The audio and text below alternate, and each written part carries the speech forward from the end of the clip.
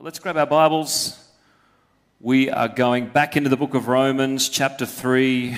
We will do a bit of a review and then launch into our focus this morning, picking up from about verse 21.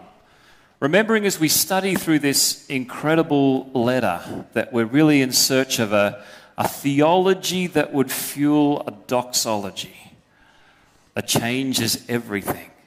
Not just learning about Christ and this incredible message of the gospel for information's sake, but in a way that transforms our hearts and minds. And I don't know if you've noticed, it has been intentional, but most weeks I've kind of incorporated somewhere in the messages just a few testimonies of different things that the Lord is doing around the world. I'd shared, I think, on a couple of occasions some stories. Is this all right, by the way? Sounds like it's all good. Shared some stories coming out of the Middle East, particularly Iran, in the midst of great persecution, just the miracles occurring there, God's work.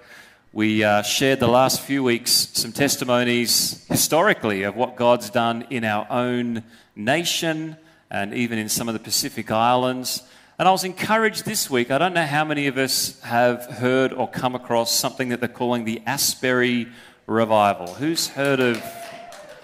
Few of us, around about half of us there, but basically it's nice to share a more modern example, isn't it, of kind of a work of the Holy Spirit. But Asbury is a university college in the US, and about a week and a half ago on a Wednesday night, the students turned up for what was an ordinary chapel service that's now lasted over a week and a half, because the Holy Spirit turned up, and then 24/7 since then there's been people coming in, first of all from the university.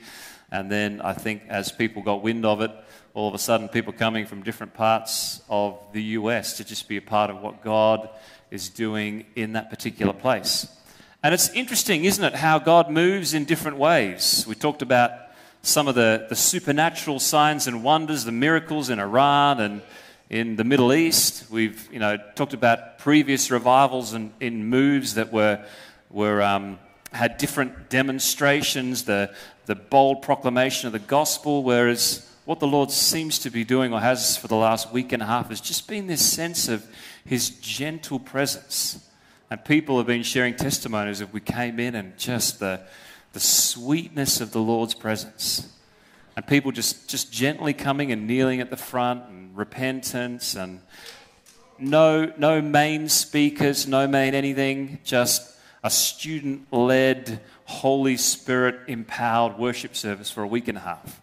So praise God for that. And it's interesting as well, but I heard one reporter note that it's not the first time at Asbury that something like this has happened, but back in 1970, so over 50 years ago, a very similar thing happened. And that was in the midst of what they called the Jesus People movement, where God was really working, particularly in the US, in this countercultural youth movement. And so in 1970, very similar thing. They had a chapel service. They had a couple of weeks where the Holy Spirit turned up, and it was just continuous round-the-clock worship. And in fact, it was interesting. I was reflecting on that and just prayerfully seeking the Lord, and into my inbox came an advert for a new movie. I don't know whether you've seen this one. It's called The Jesus Revolution.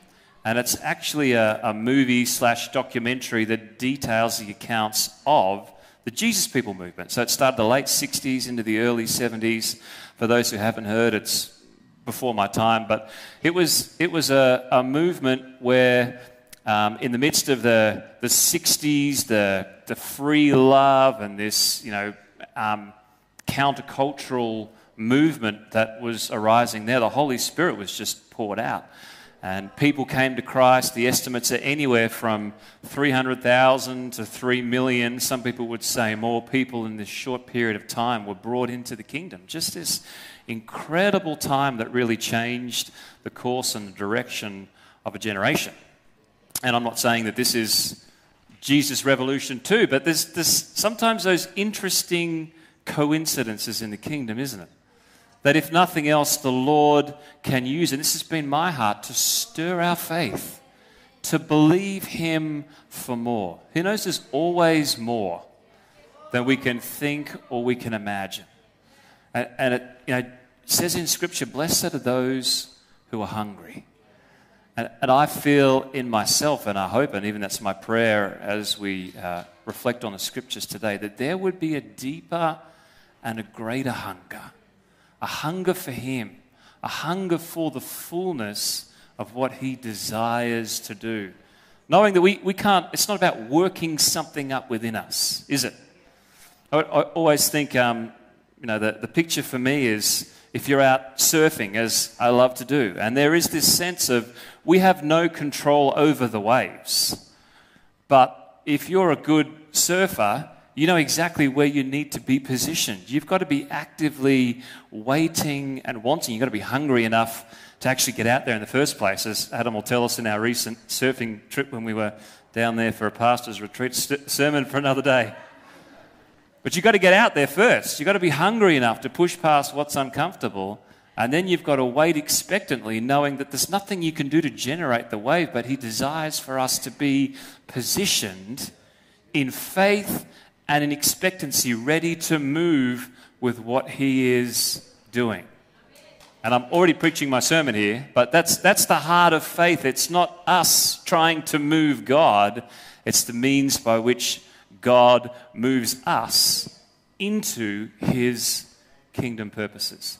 Now we better pray or I'll get stuck into the message before we do that. So let's pray into our time this morning and see what the Lord would do. So Father, we thank You for Your kingdom. We thank You for the realities of that we see through history, the realities that we've seen and heard testimony of even this past week. Thank You that You're moving when we see it, You're moving when we don't see it. And I pray that You would give us faith, even as one father said as he approached You with a very sick child. He said, Lord, I believe, but help my unbelief. It's my prayer this morning that You'd stir up fresh faith, that You'd help us in our unbelief, that we would know what it is to be a people who walk by faith, who grab a hold of Your promises and see You do incredible things in our time, in our generation, we pray. Let what's happening in our spree and other parts of the world, Lord, let it spread, because that's what we need. We need to see the reality of Your kingdom coming. Whatever it looks like, if it's peaceful and just gentle and sweet, if it's powerful and shaking us up and bringing us to our knees in repentance, whatever You want to do, we just say, let Your kingdom come and let Your will be done. In Jesus' name, amen. Amen. All right, let's try and preach after that. So I want to talk this morning about faith, and we set up the scene last week from Romans 3 as we've moved our way through talking about this incredible reality of justification, what that means. Paul had talked about the ultimate need of every human heart, and then this radical provision through Christ's blood, His death on the cross, His resurrection, to make available a righteousness, being right with God, that didn't come from the law, it didn't come from the works or the strivings of the human heart. It came as a gift. So let's review that, and I want to pick up this notion of faith and how faith plays a role in the midst of this, and not just in salvation, but in all of the believer's life. Verse 21, chapter 3. Some of this is review, but as I said, I want to illustrate something here. It says, verse 21, but now the righteousness of God has been manifested apart from the law, although the law and prophets bear witness to it. This is always God's intention and plan. The righteousness of God, here it is the first time, through what? Through faith in Jesus Christ for all who believe. For there's no distinction, for all have sinned and fall short of the glory of God, are justified by His grace as a gift through the redemption that is in Christ Jesus, whom God put forward as a propitiation by His blood to be received. How? By faith. Not a trick question. You following on, all right? How are we doing at the back there? Sorry, there's lots of passages this morning. Let's continue. Righteousness, because in His divine forbearance He had passed over former sins. Verse 26, it was to show His righteousness at the present time, so that He might be just and the justifier of the one who what? The one who has faith. So we talked about justification. As Luther said, it's the hinge We perhaps referenced in this notion of it's not just a jump start, it's the engine. So if justification is the engine, it's the place of power for the believer. It's where we build our lives, not upon what we can do, but upon what he has done. So if justification is the engine, then I would suggest that faith is the key. How do we receive this? What's our response? And 3 times through this passage, Paul makes it clear. This is what he has done. For who? For those who would believe. For those who would receive it by faith. Receiving it by... So it's not just believing with some sort of intellectual nod or assent. Sometimes we place together faith and belief in the same context, sometimes even used interchangeably, but they're fundamentally different. James talks about, in James chapter 2, he says, well, even the demons believe and they tremble. I love that little detail there. But they believe, that they know who Jesus is, but belief is not faith. So it's not just a conviction of something. It's not just a strongly held opinion. It's not even believing that something's true. Faith is more. You can believe that you can walk on the border and still stay in the boat, but it's faith that actually gets you out, to step in and to fully place your trust in who he is and what he said he has done. And see, the truth is we all have faith. We do. We all place our belief and our trust in something or someone. So Paul's bringing us back to that place.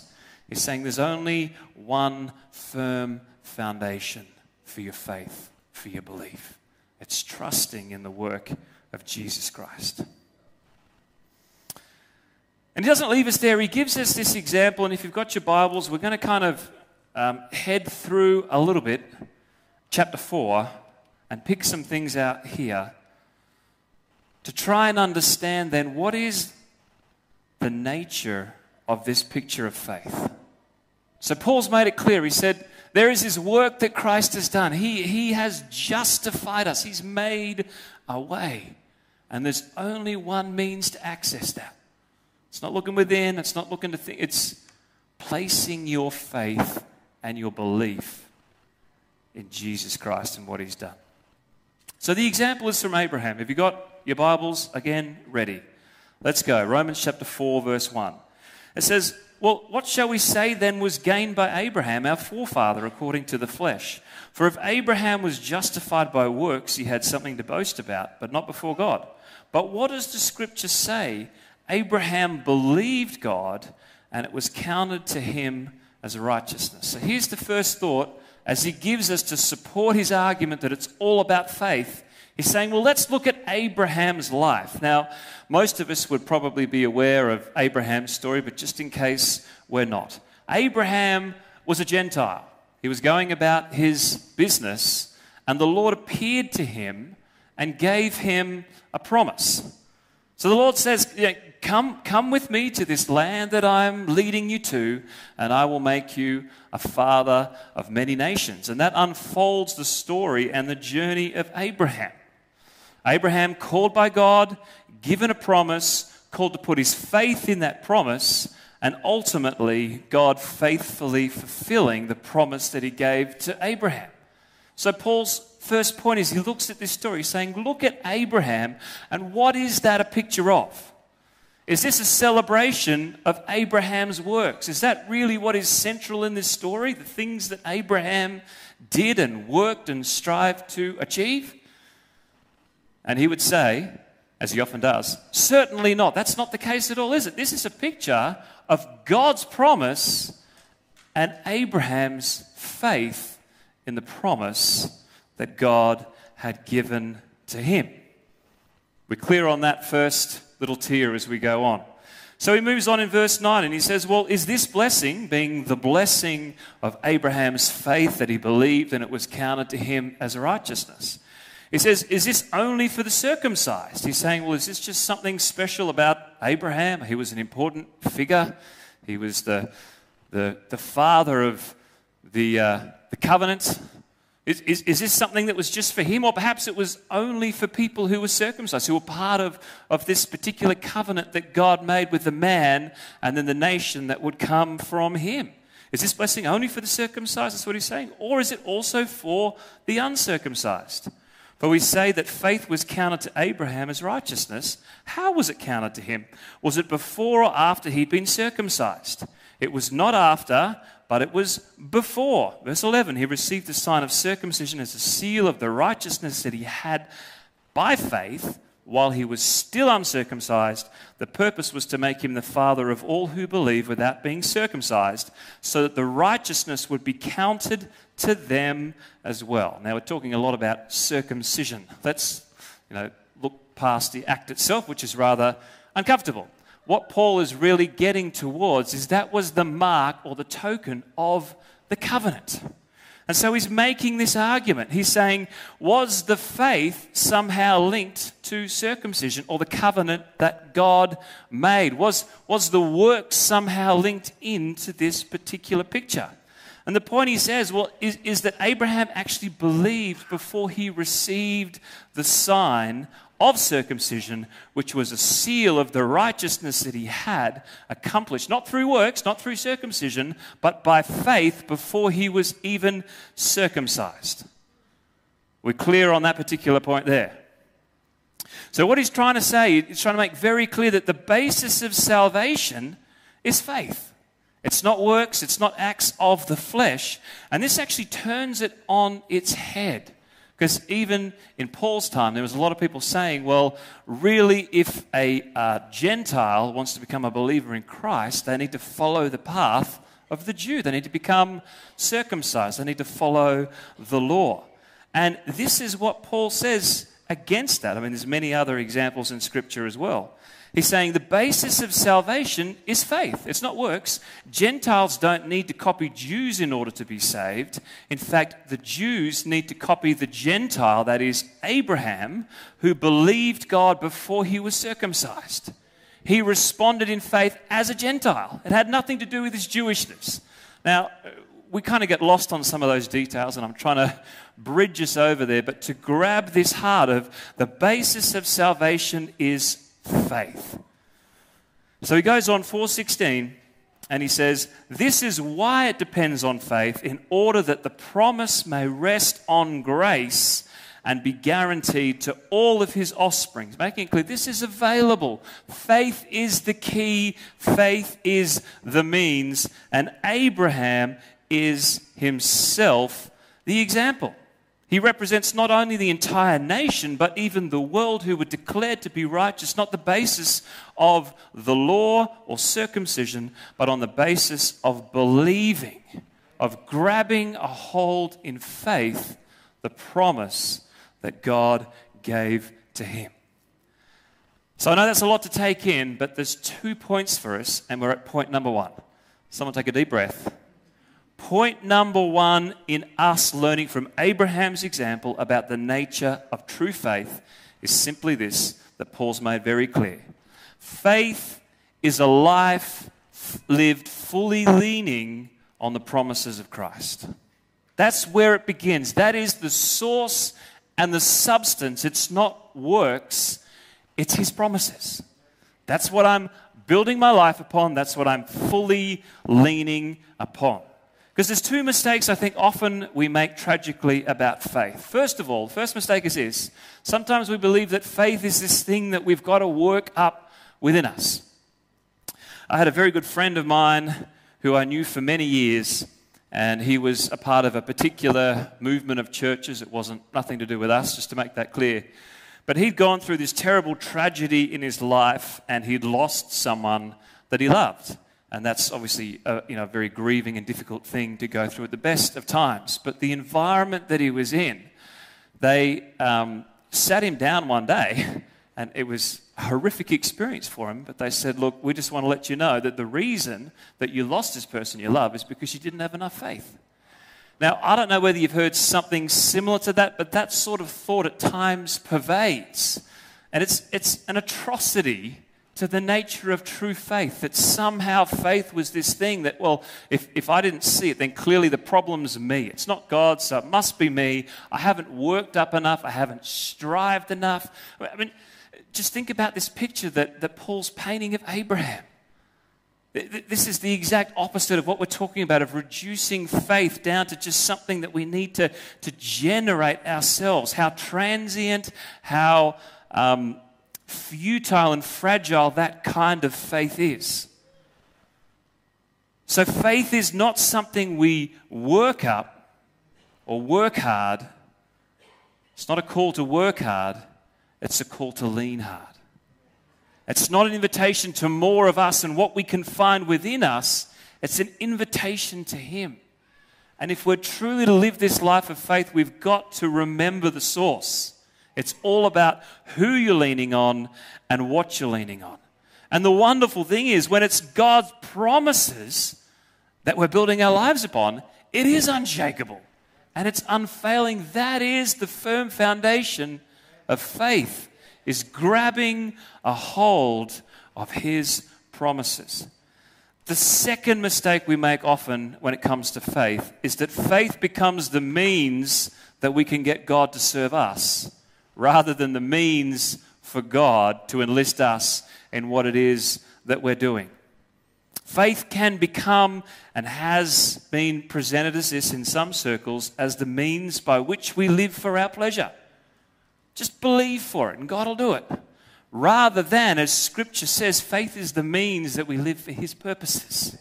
Now, He's concerned about our pleasure, but the end game is not our pleasure.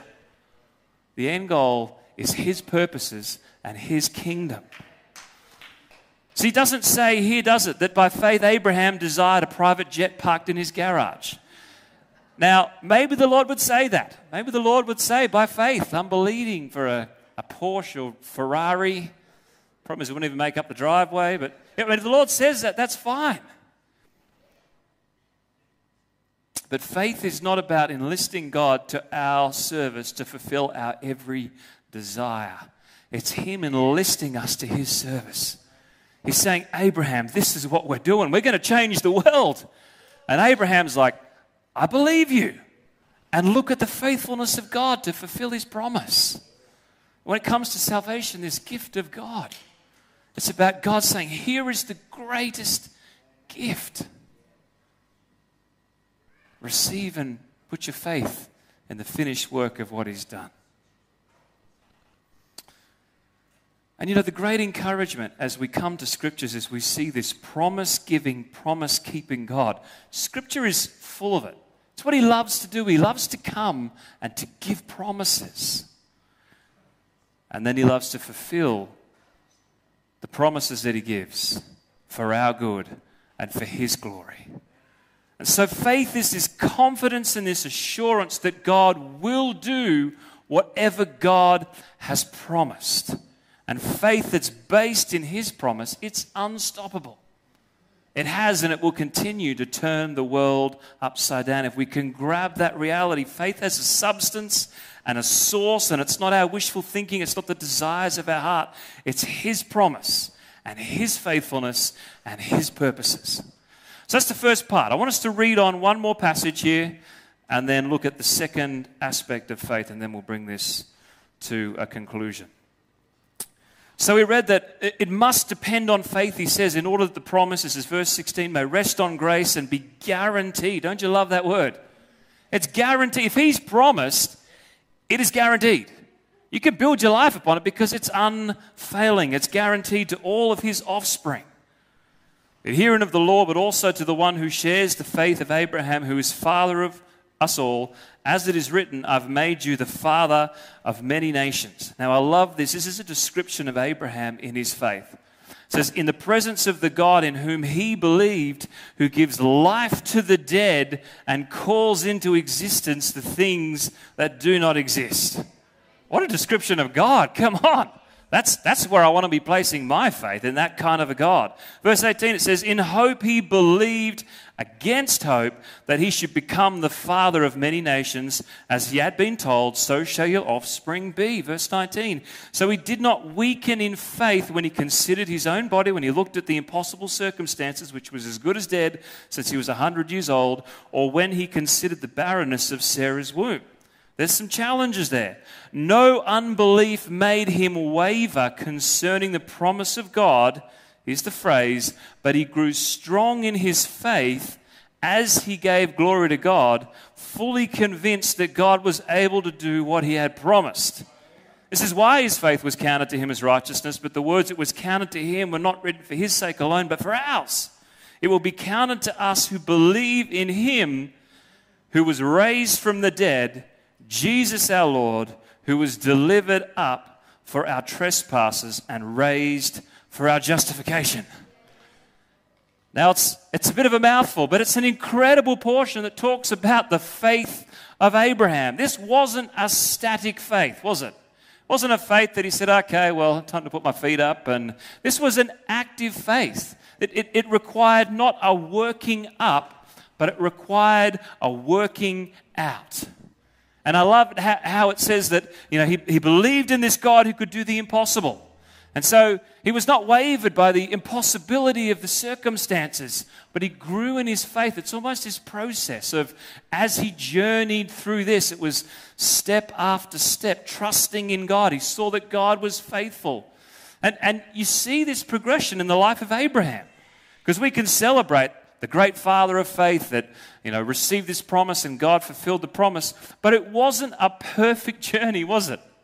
God originally called him and he was slow to respond. He's like, well, God, I got some stuff going on. My father, just got to wait till he dies and then I can. Eventually he responded.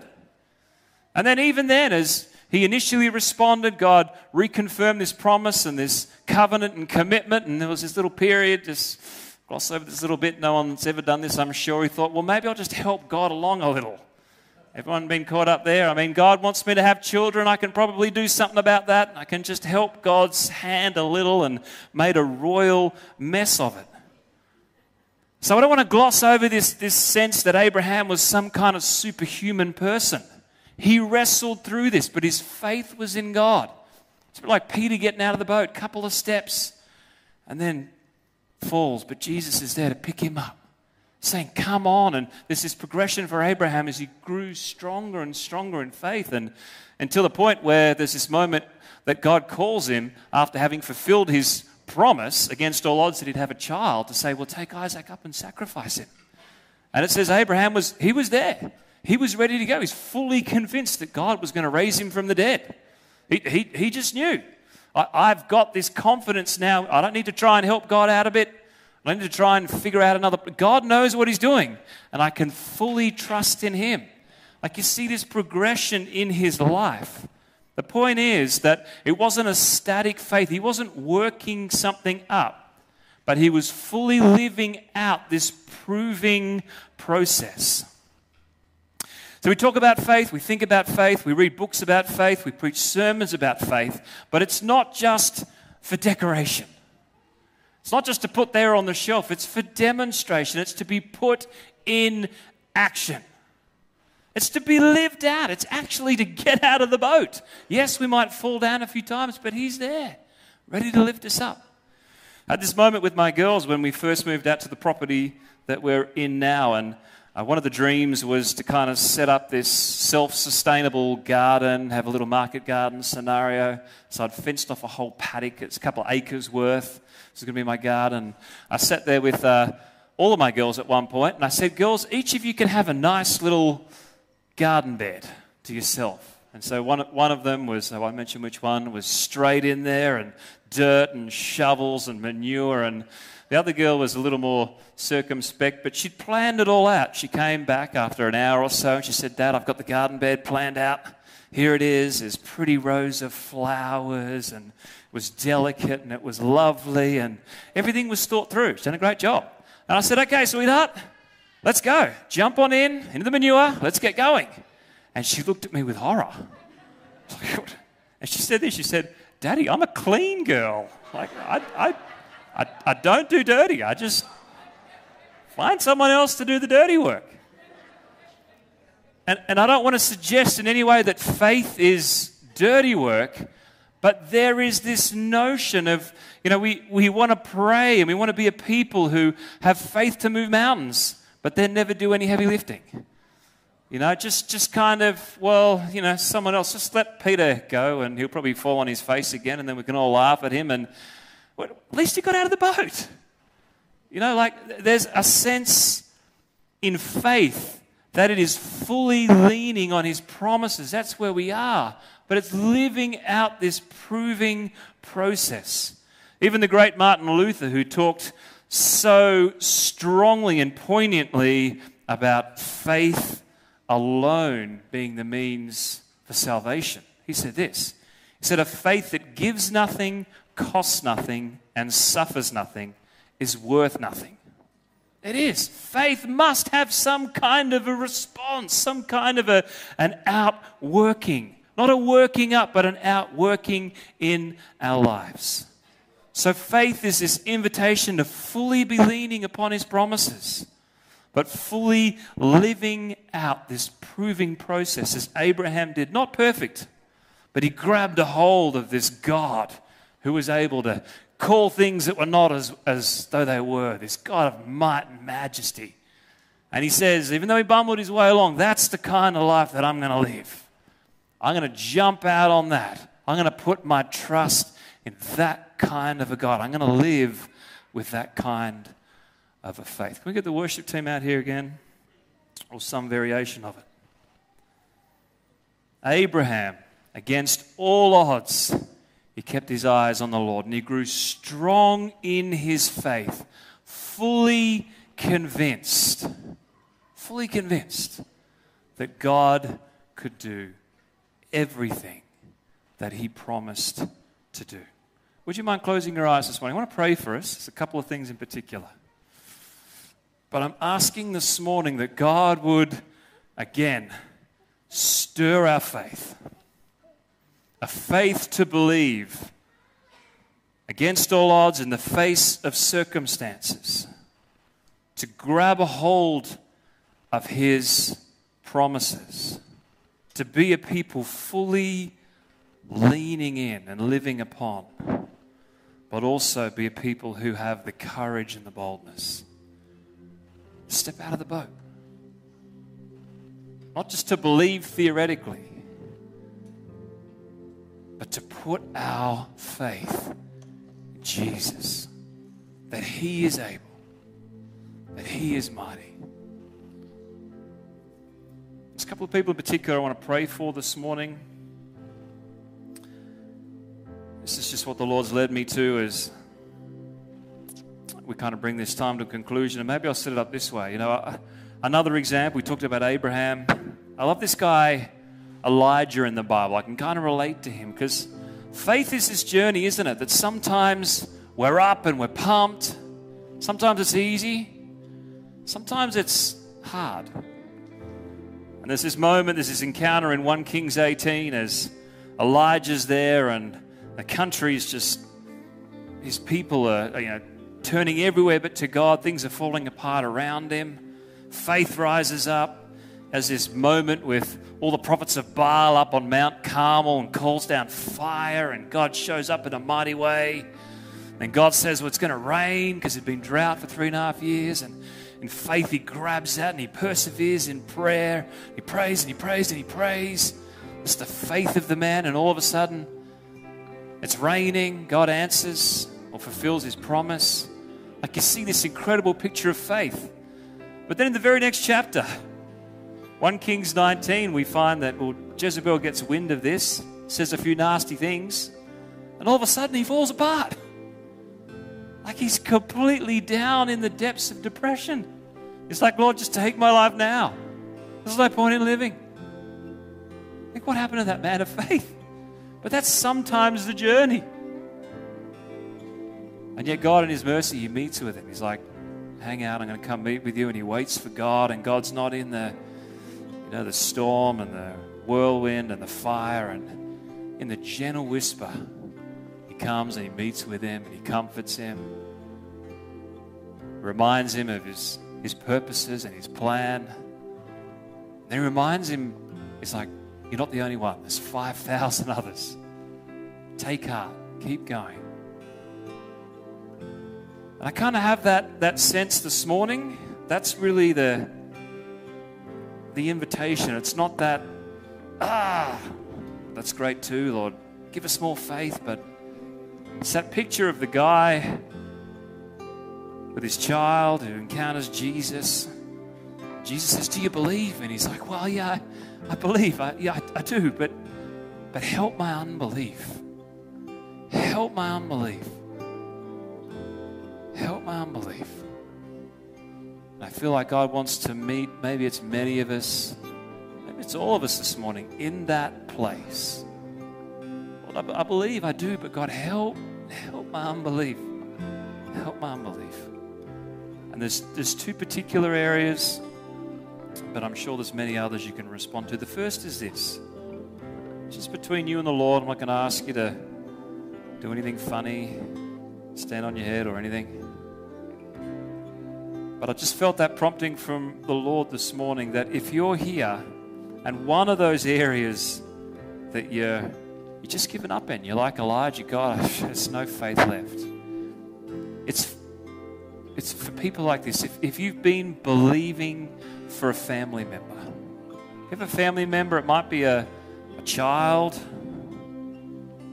You know, and there's been seasons in your life where you have prayed for them, you've persevered in prayer, you've interceded, but you just feel like you've lost hope.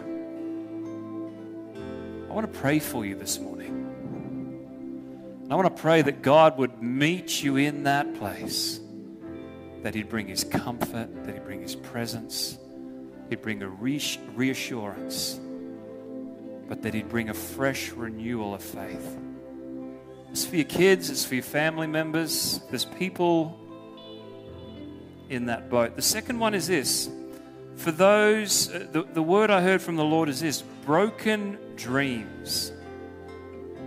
If you feel like there's been things, dreams, callings, whatever it might be, that you've had for your life, that you felt were from the Lord, not just your own kind of wishful thinking, but you genuinely felt God had said something to you. He'd given you a promise. And you feel like you're in the midst of the journey there, and maybe like Abraham, you thought, well, I can just lend the Lord a bit of a hand. You made a royal mess of it. But if there's any sense this morning of broken dreams, I believe that God wants to meet you in that place. He wants to breathe fresh life, fresh hope, fresh courage. Can I just, every eye is closed. Can I just get an indication how many people one of those two speaks to you? Just raise a hand so I know who I'm praying for. All right. We've got probably over half the congregation. So I'm just going to pray for you here, and then we'll have the ministry team as well, and you can respond to those and others as well. But if this is you, just receive this prayer online as well. Father, I thank you that you are the God of all hope. Not just some hope, not just a little hope, just enough to get us through the day. But you're the God who causes us to abound with hope in believing, it says. In believing.